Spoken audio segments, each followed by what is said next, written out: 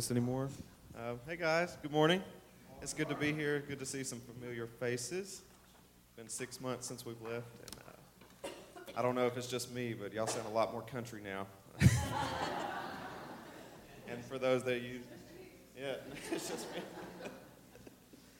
For y'all that don't consider me country here, I'm now considered the cowboy around my workplace, so I don't know how I got that, but I just want to start off by thanking you.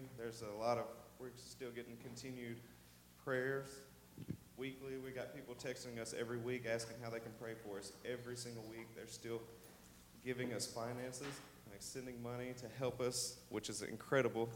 And alongside that helps the expensive area that we're living in.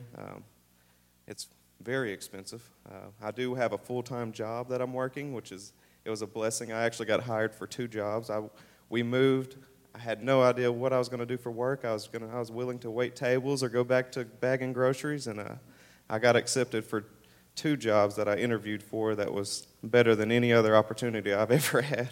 So that was just praise the Lord for that. But I got a couple minutes, so I just want to go through a few things, how God's been able to use our lives and how grow us and strengthen us, and how He's using everybody that we're involved with in Harbor City Church to reach that area of Winthrop. And sorry, I'm a little nervous. I want to also don't take for granted this building. Like, we're meeting in a basketball gym that's right next door to an ice hockey rink, and right now they're very busy. And the main entrance to our church at Harbor City is where the men's locker room is. So when you walk into our church, it smells lovely. And we get half a basketball gym, so imagine it's not even as nice as the Family Life Center we have here. There's no AC in the summer, so it's scorching hot.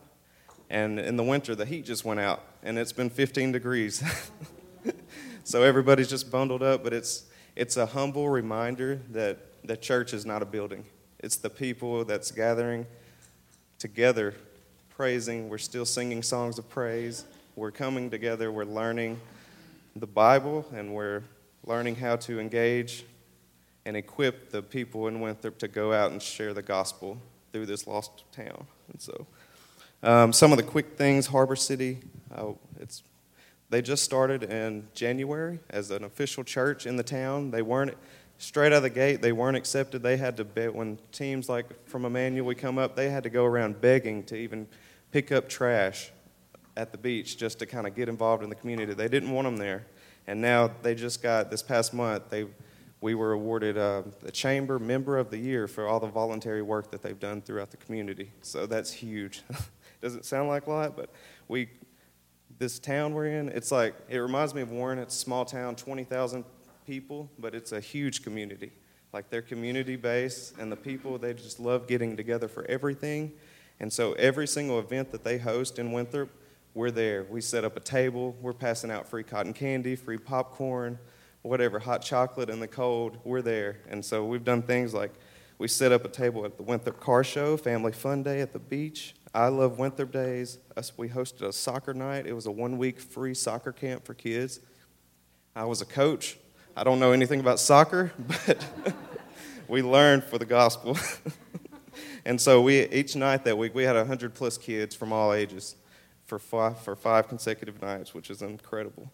We did Halloween at Town Center. We did Bike Winthrop. They do a Christmas tree lighting ceremony. This is like a Hallmark town we're living in. And it's not a Christmas tree, it's a bear tree. It's nothing spectacular, but the whole community comes into the town center, and it's incredible. And so we're there. We just engage with them. It's a way for us to get into the community, show our face, show who we are, and invite people to church, because this is an unreached area. They're reached, but they're born and raised. There's a Catholic church, and so everybody that we encounter with, they were raised Catholic, so they're very ritualistic, and so they don't really have anybody I've talked to at work. They we know Jesus, we believe in him, but they don't know what it is to have a relationship with Jesus. And so through some of these events, we've seen the church grow from 30, 40 people when we got there in July, and now we're averaging probably 60 to 70 people. And the children's classes are full, the nursery's full on each week, And so some of the things that we get to help primarily with the church, we come in, we're in a rotation for the nursery, we're in a rotation for the children's church. We come in, also we're in the gym, so Saturday night we come in, y'all probably know this already, but we come in, we have to set up half the court for the church, set up all the chairs, feel like we're getting ready for the youth, like our youth rally or the Wild Game Festival. We set that up every Saturday night. We have church and we get out of there because they usually have a birthday party or some type of event right after, so we have to pack up and get out. So that's doing that every single week for the entire year, it gets old. So one of the biggest prayer requests is a building that we can come and meet. And when I go meet people at work, they're like, "Where's your church again? I'd like to come. We're in the old basketball gym." Oh, they don't associate that with a church. They're like, "Oh, we played basketball there in middle school. Why are y'all worshiping? How are you a church?" So it's a challenge. We just recently partnered with not a ministry, but there's this family. They started a food recovery. It's called Mi Amore. And so one thing Lauren and I do, and Jason and Micah Talent, every Monday we're in a rotation. We go to the local market. We pick up all the food that they've collected that they're about to throw in the trash. We go through it, count it. Whatever's all good, it's still good to eat. We take it to families with lower income. So right now we have 15 families that every Monday, Wednesday, and Friday, we're taking food that's going to get tossed in the dumpster from the local grocery store.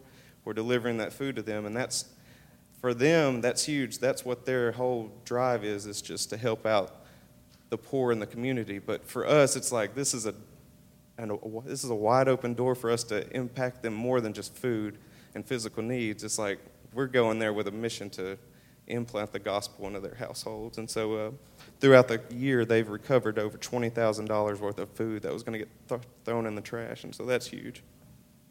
And just to finish this up, some of the trials and prayer requests. Like I said, the permanent building, we really need a worship leader. So we've seen there was a family there that came like a month before we did to lead. They packed up and moved from Tennessee to lead worship, and after 2 months, they packed up and left. They were so unhappy there, and so we lost them. And so, but through that, we've seen people that were coming to the church step up for the first time and lead. And that family's packed. They just got pregnant and moved back to Missouri. So now it's literally we have a youth worship band right now leading our church, which is incredible, because two of the youth, they're youth that weren't coming to church before we started a youth from scratch. So every Sunday night we have 7 kids that come, and they're like the core of our youth group, and it's incredible. They're loving it. And so we don't have anyone else to lead worship. 2 kids. Yeah, I can sing. I've been singing my whole life.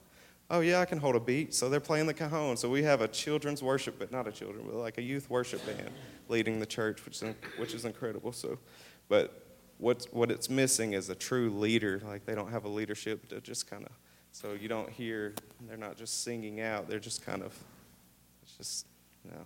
we need a leader. And so, and also just pray for us as we just pray for a stronger gospel presence in my workplace and the community. So just this morning, talking with Lynn on evangelism and discipleship and making disciples, one of the things that we're considered missionaries because we left here from this church to go to a foreign place to us, but we're not doing anything different than we could have done right here. I got a full-time job, and I'm just serving the church that I'm a part of wholeheartedly with everything that I have. And to see Lauren step up, and it's incredible. Just to lead Bible study. We have a Bible study in our house every Tuesday night. I could have done this here. And so pray for just to strengthen us daily, because one of the biggest things I take away, when I go to work, I work 40 hours a week, if not overtime, plowing the streets with snow, that's a whole nother story. That's crazy. But when I come home, the only difference is that I have a mindset when I'm on my commute home. If I reflect over my day and I realize I didn't have one gospel-centered conversation with a coworker, it hurts me. It breaks me, because this is what I'm here for. That's what I'm here to do. And I went a full day and just did nothing but try to please the man by worldly work that's here today and gone tomorrow. And so that's one of the biggest differences, is just having the mindset that we're living on mission wherever we're at. And so just pray that you strengthen us, because we're there. We have great friends, great family there, but we're away from family. We're away from everything we've ever known. So just pray for strength. But we also feel like we're living in God's will. We're happier. Like, people ask us all the time, do you miss home? I'm like, I miss the people, but I not once have crossed our mind like, this is too hard, we're coming home. It's like, God, we're here, we're ready, and we're doing this right now, and we're excited to see where he's going to take us next. And so just thank you and just please continue to pray for us and remember us while we're there working daily. And I pray, we're praying for you guys to still be a stronghold here in Warren and just raise people up and Dustin, raise up the youth, because there's missionaries that are in Children's Church right now that are in the making. So thank you.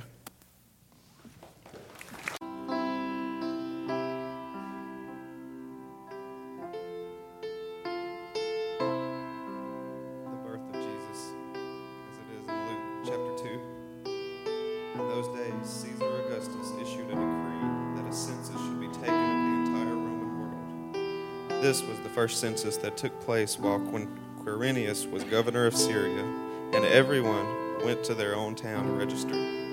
So Joseph went up from the town of Nazareth in Galilee to Judea, to Bethlehem, to the town of David, because he belonged to the house and line of David. He went there to register with Mary, who was pledged to be married to him and was expecting a child. While they were there, the time came for the baby to be born, and she gave birth to her firstborn, a son. She wrapped him in clothes and placed him in a manger, because there was no guest room available for them. And there were shepherds living out in the fields nearby, keeping watch over their flocks at night.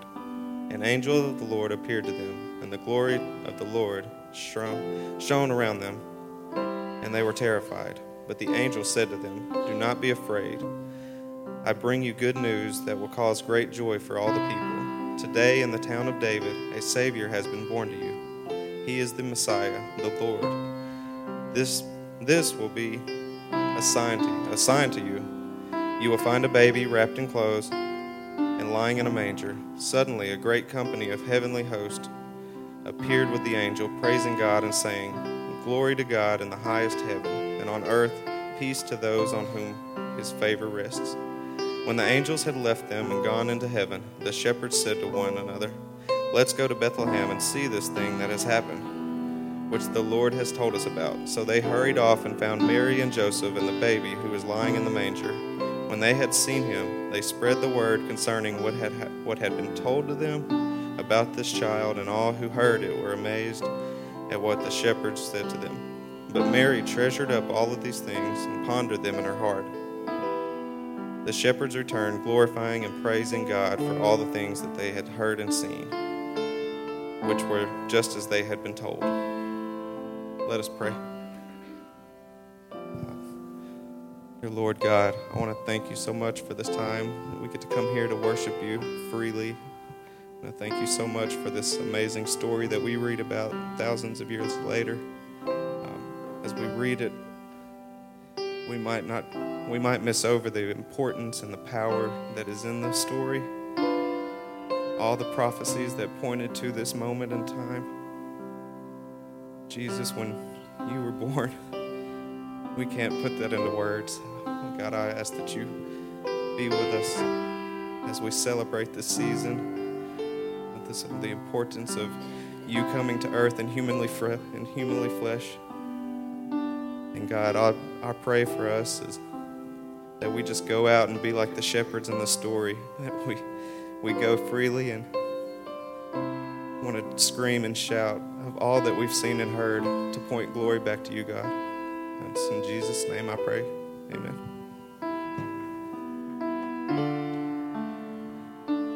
Blow out your candles.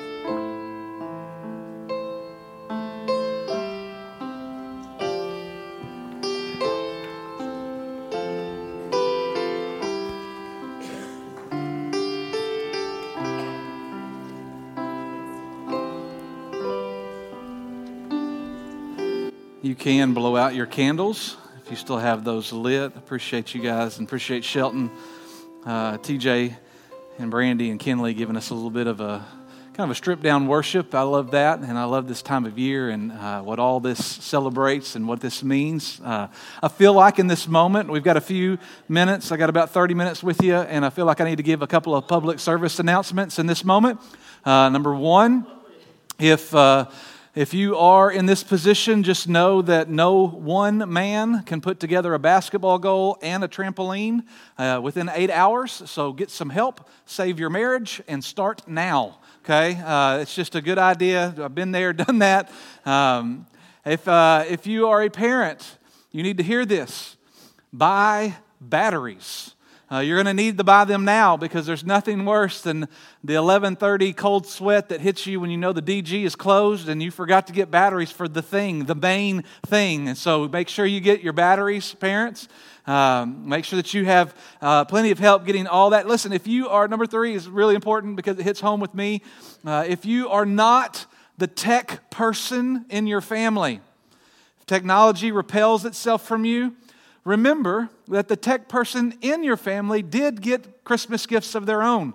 And they don't want to spend all day setting up your new devices and your new laptops and your new iPads because you can't remember your password you entered in 3 minutes ago, okay? Just help out with that. I'll never forget the vacation that Jess and I went on every evening for 3 hours. I helped my grandparents and my aunts and uncles and my sister and my brother-in-law do their pictures on their computers and switching. It was just a nightmare. So remember that. And then number 4, I have written down, this is probably the most important. Remember, parents, you need the following things for a successful Christmas: coffee and your family, and scissors and the world's tiniest Phillips head screwdriver, wire cutters, another cup of coffee, a pair of pliers, a hacksaw, the world's tiniest flathead screwdriver, the other pair of pliers, and a blowtorch, just to get through the packaging of all the toys that you have purchased. I don't know what's going on with that. I think there's like little packaging ninjas that put that stuff in the packages. Now, when I was a kid, you untied like a little twist tie. Now they've got screws and bolts, and it's just ridiculous. So you need all that stuff for a successful Christmas morning. This is the week that we have been building up to.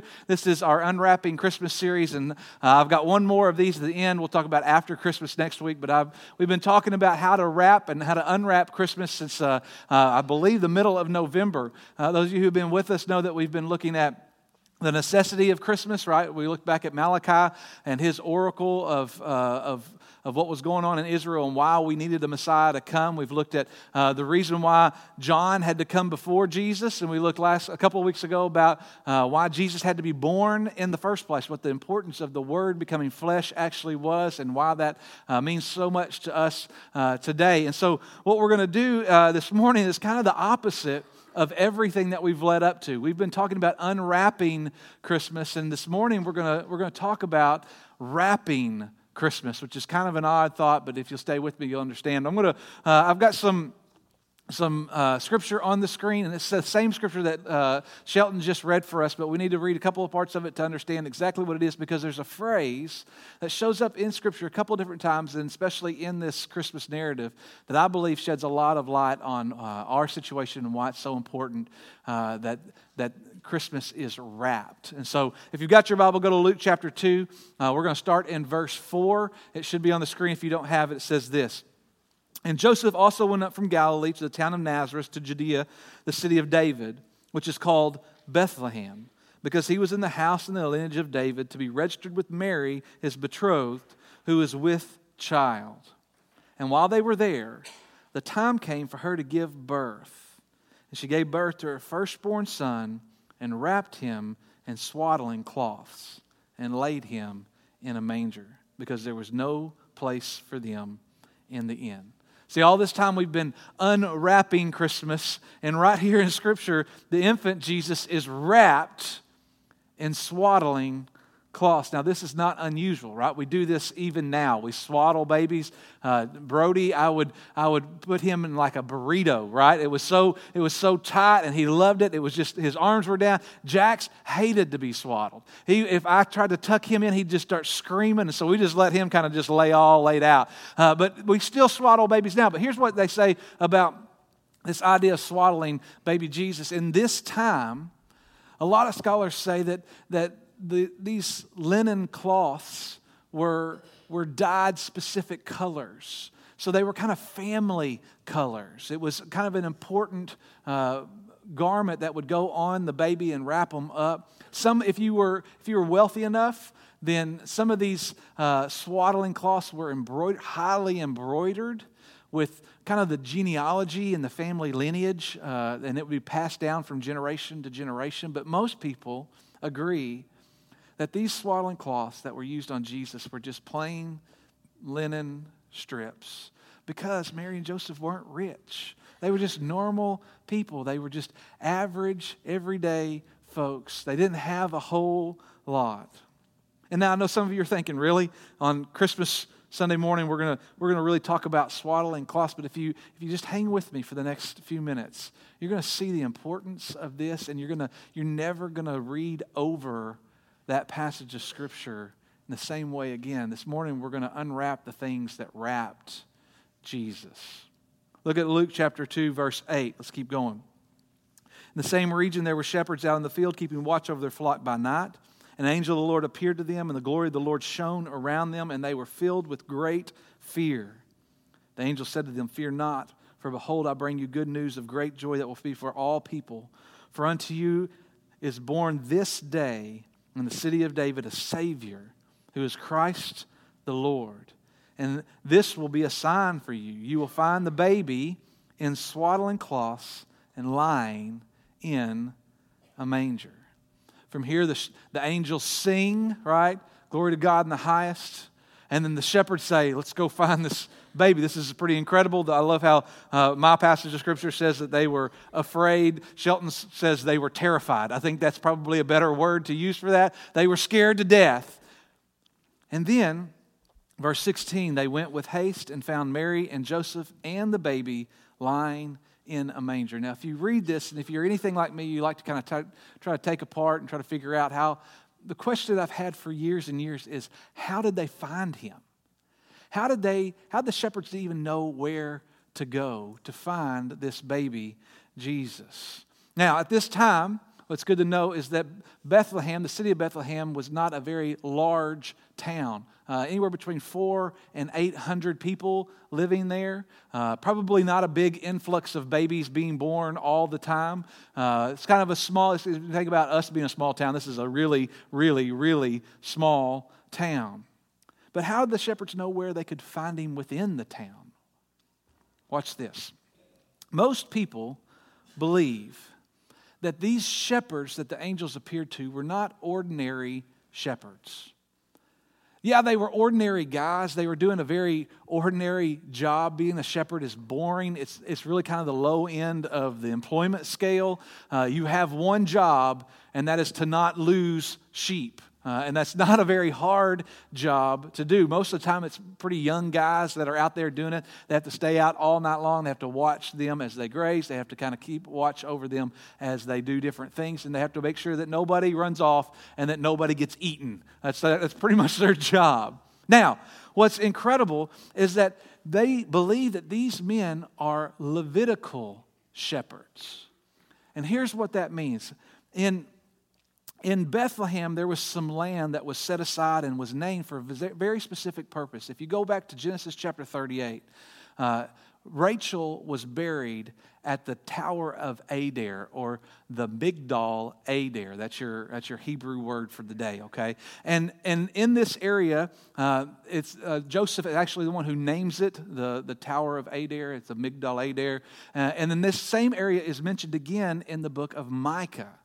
In Micah chapter 4, it speaks of the watchtower of the flock, which is the Migdal Adair. It's the same word. In Micah chapter 5, he speaks of, this is where Micah gives his prophetic, the Savior of Israel will be born in Bethlehem. And then in I believe it's verse 4, he says, he shall stand and shepherd his flock in the strength of the Lord. And he's referencing back again the Migdal Adair. Now, we have to remember that Bethlehem is where the Migdal Adair is. Bethlehem is about 5.5 miles south of Jerusalem. In Jerusalem, there's the temple. And there's one thing that the temple is in constant need of, and that is sacrificial lambs. And so what most scholars believe now is that these Levitical shepherds are raising lambs to be used in the temple sacrifice.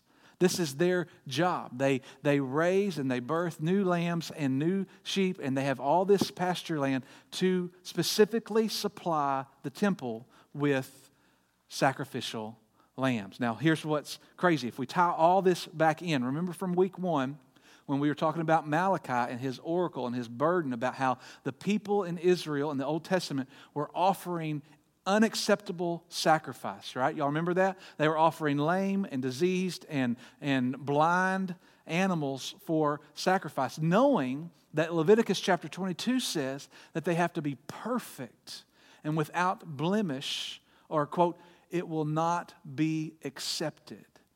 And so Malachi comes in and he says, you can't do this anymore. This is not okay. This is not right. And so through the years of the intertestamental period, they established some Levitical shepherds who are raising these sheep to be slaughtered, these lambs to be presented at the temple, and they raised them at the Migdal Eder. Now, here's what's great. When the ewe sheep, that's the female sheep, I double-checked that because I'm not a farmer. When the ewe sheep are getting ready to birth the lamb, the shepherds would bring them in to this kind of like this cleft in the rock, this kind of real shallow cave. And they would bring in the new moms, and they would help deliver the lambs. And immediately they would wrap the lambs in swaddling cloth to keep them perfect, without blemish, and holy for the temple sacrifice. Now, this should be setting off all kinds of alarm bells in your mind, because where else would those shepherds who show up and the angels say, this Savior, this Messiah is born and he is going to be found wrapped in swaddling cloths. The only place they knew to go look for a swaddling cloth anything was at the Migdal Eder. So they went to the place where Jesus was born, just right outside of Bethlehem, in this incredible place that has been used for years and years and years. Now, what we connect the dots on is in John 29, where John the Baptist sees Jesus. What does he say? He says, "Behold the Lamb of God who takes away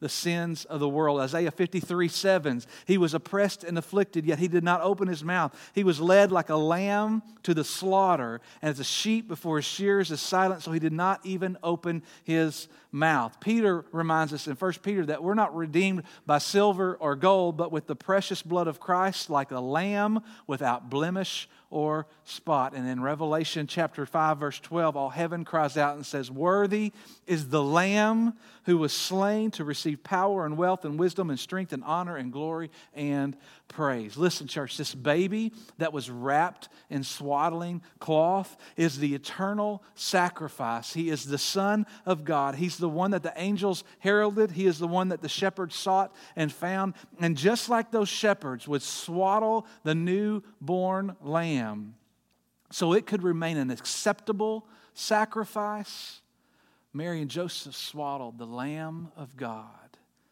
because he was our eternal sacrifice. He was wrapped in swaddling cloth. This is not the only time Jesus was wrapped.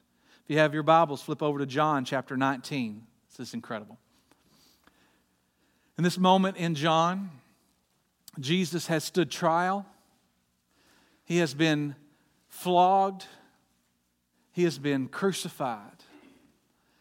He's been nailed to the cross, and he has died.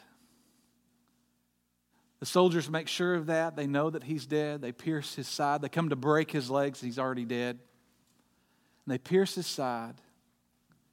Knowing that Jesus is dead, we pick up the story in verse 38. After these things, Joseph of Arimathea, who was a disciple of Jesus, but secretly, for fear of the Jews, asked Pilate that he might take the body of Jesus. And Pilate gave him permission. So he came and took away his body. Nicodemus also, who had earlier come to Jesus by night, came bringing a mixture of myrrh and aloes, about 75 pounds in weight. So they took the body, catch this, they took the body of Jesus and bound it in linen cloths with the spices, as is the burial custom of the Jews. Just as in birth, Jesus in death is wrapped in linen cloth. But church, those cloths didn't stay there either. Keep reading. John chapter 20, verse 7. It says that on the first day of the week, Mary Magdalene comes to the tomb.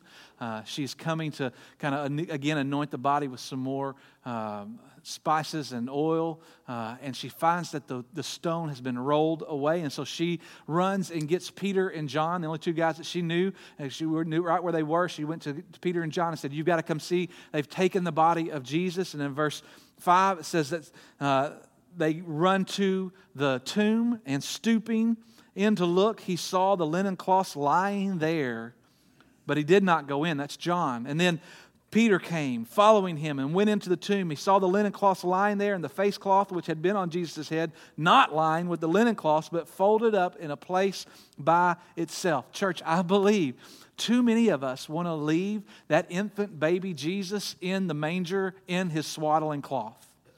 And we miss everything that Jesus did, how he came and how he loved and how he served and how he gave his life for you and me, and how he taught and how he modeled what real love and real sacrifice really is, and how he died for us. And we want to leave him in the manger in swaddling cloth, or we want to leave him in the grave in his burial cloths.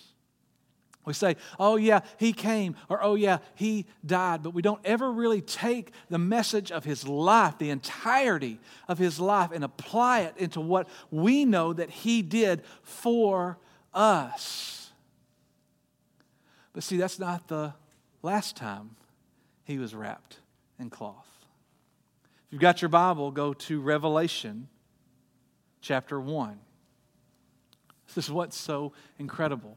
From birth to death, and now in glory, he's wrapped. Revelation chapter 1, John's beginning to tell his revelation. He's beginning to tell the story and his vision of heaven. And it says that he hears this voice behind him telling him to write down everything that he's about to see. That's why we have the book of Revelation. And then chapter 1, verse 12, John writes, "When I turned to see who was speaking to me, I saw 7 golden lampstands. There with the lampstands was someone who seemed to be the Son of Man." That's Jesus. He was wearing a robe that reached down to his feet, and a gold cloth was wrapped around his chest. Church, this gold cloth is a lot like what the high priest would wear, except the high priest would wear it kind of signifying his rank. It was a cloth, but it was ornamented with gold. But this one of pure gold represents a king. See, in different places in Revelation, Jesus is wearing a crown. He's going out to conquest. But here, with a simple golden cloth wrapped around him, one commentator said this: "Here, the representation seems to have been designed to impress the mind with a sense of greatness and glory of the person who just suddenly made his appearance." If you don't get anything from today, from swaddling cloths to burial cloths to this golden cloth, remember this: from birth, he's been wrapped in greatness and in glory. Whether that's swaddling or burial or golden, it's all greatness and glory. So the question that I have for us today, and I'm done, I'm real fast today. The question is, are you leaving him wrapped in a manger? Or are you leaving him wrapped in a tomb? Or are you worship him wrapped in gold? This story of how Jesus was wrapped points to one incredible truth. This baby that came is a king who reigns. Church, we can celebrate and we can do all that we're going to do for Christmas. We can have all the presents and we can eat all the food and we can be around the family, even the family that we don't really like. We can do all of that. But if we miss the king who's wrapped in gold, then we've really never unwrapped Christmas fully. I'm going to ask for you to stand. TJ's going to come and he's going to sing, and Dustin and I will be down front. And here's our simple invitation this morning. What are you doing with Jesus who has been wrapped? Are you leaving him in the manger? Are you leaving him in the tomb? Are you worshiping him as king? That requires sacrifice. That requires humble heart. That requires you coming underneath his authority. Listen, if you've never done that, and maybe today's the first day you've been in church in a long time, or maybe today and the seasons of this year really kind of hitting you on a different level, and you need to try to work some things out spiritually, then don't miss this opportunity to do that. If maybe even today is the first time in a long time you've really even thought about your salvation. Maybe it's something you've done years ago and you've never really done anything with lately. Today's the day to really begin to live every day for that King. Maybe you need to join the church. Maybe you just need to come and pray. Maybe you just need to talk to somebody about faith and what it means to have or to attain or to understand and believe. Listen, this baby that was born is not something we celebrate just once a year. It should be something that we celebrate every day. He came and he changed the whole world. He did it because he loves me and he loves you. This is your opportunity. Don't miss your chance today. Let's pray together. Father, we love you and we thank you for a simple message of this baby and this man and this glorified Savior who was wrapped in cloth for us. God, from humble beginnings to a grave and to your position at the right hand of God. Father, let us never just skip over this thought of being wrapped. Father, today we are asking that you help us keep this season and these next few days what it's really about. Father, if there's somebody here this morning that needs to ask questions about who God is, or if they need to begin to kind of repent and ask forgiveness for not really living the faith that they know that they securely have, God, today is the day. Today's the day to do it right. Father, don't let us miss this opportunity. Speak. Hey, this is Matt Overall. I'm the pastor here at Emmanuel Baptist Church. Just want to say thanks so much for watching our services, whether through our television ministry or our online ministry. We appreciate you so much being a part of Emmanuel Baptist Church, and we'd love to have you come and join our worship service.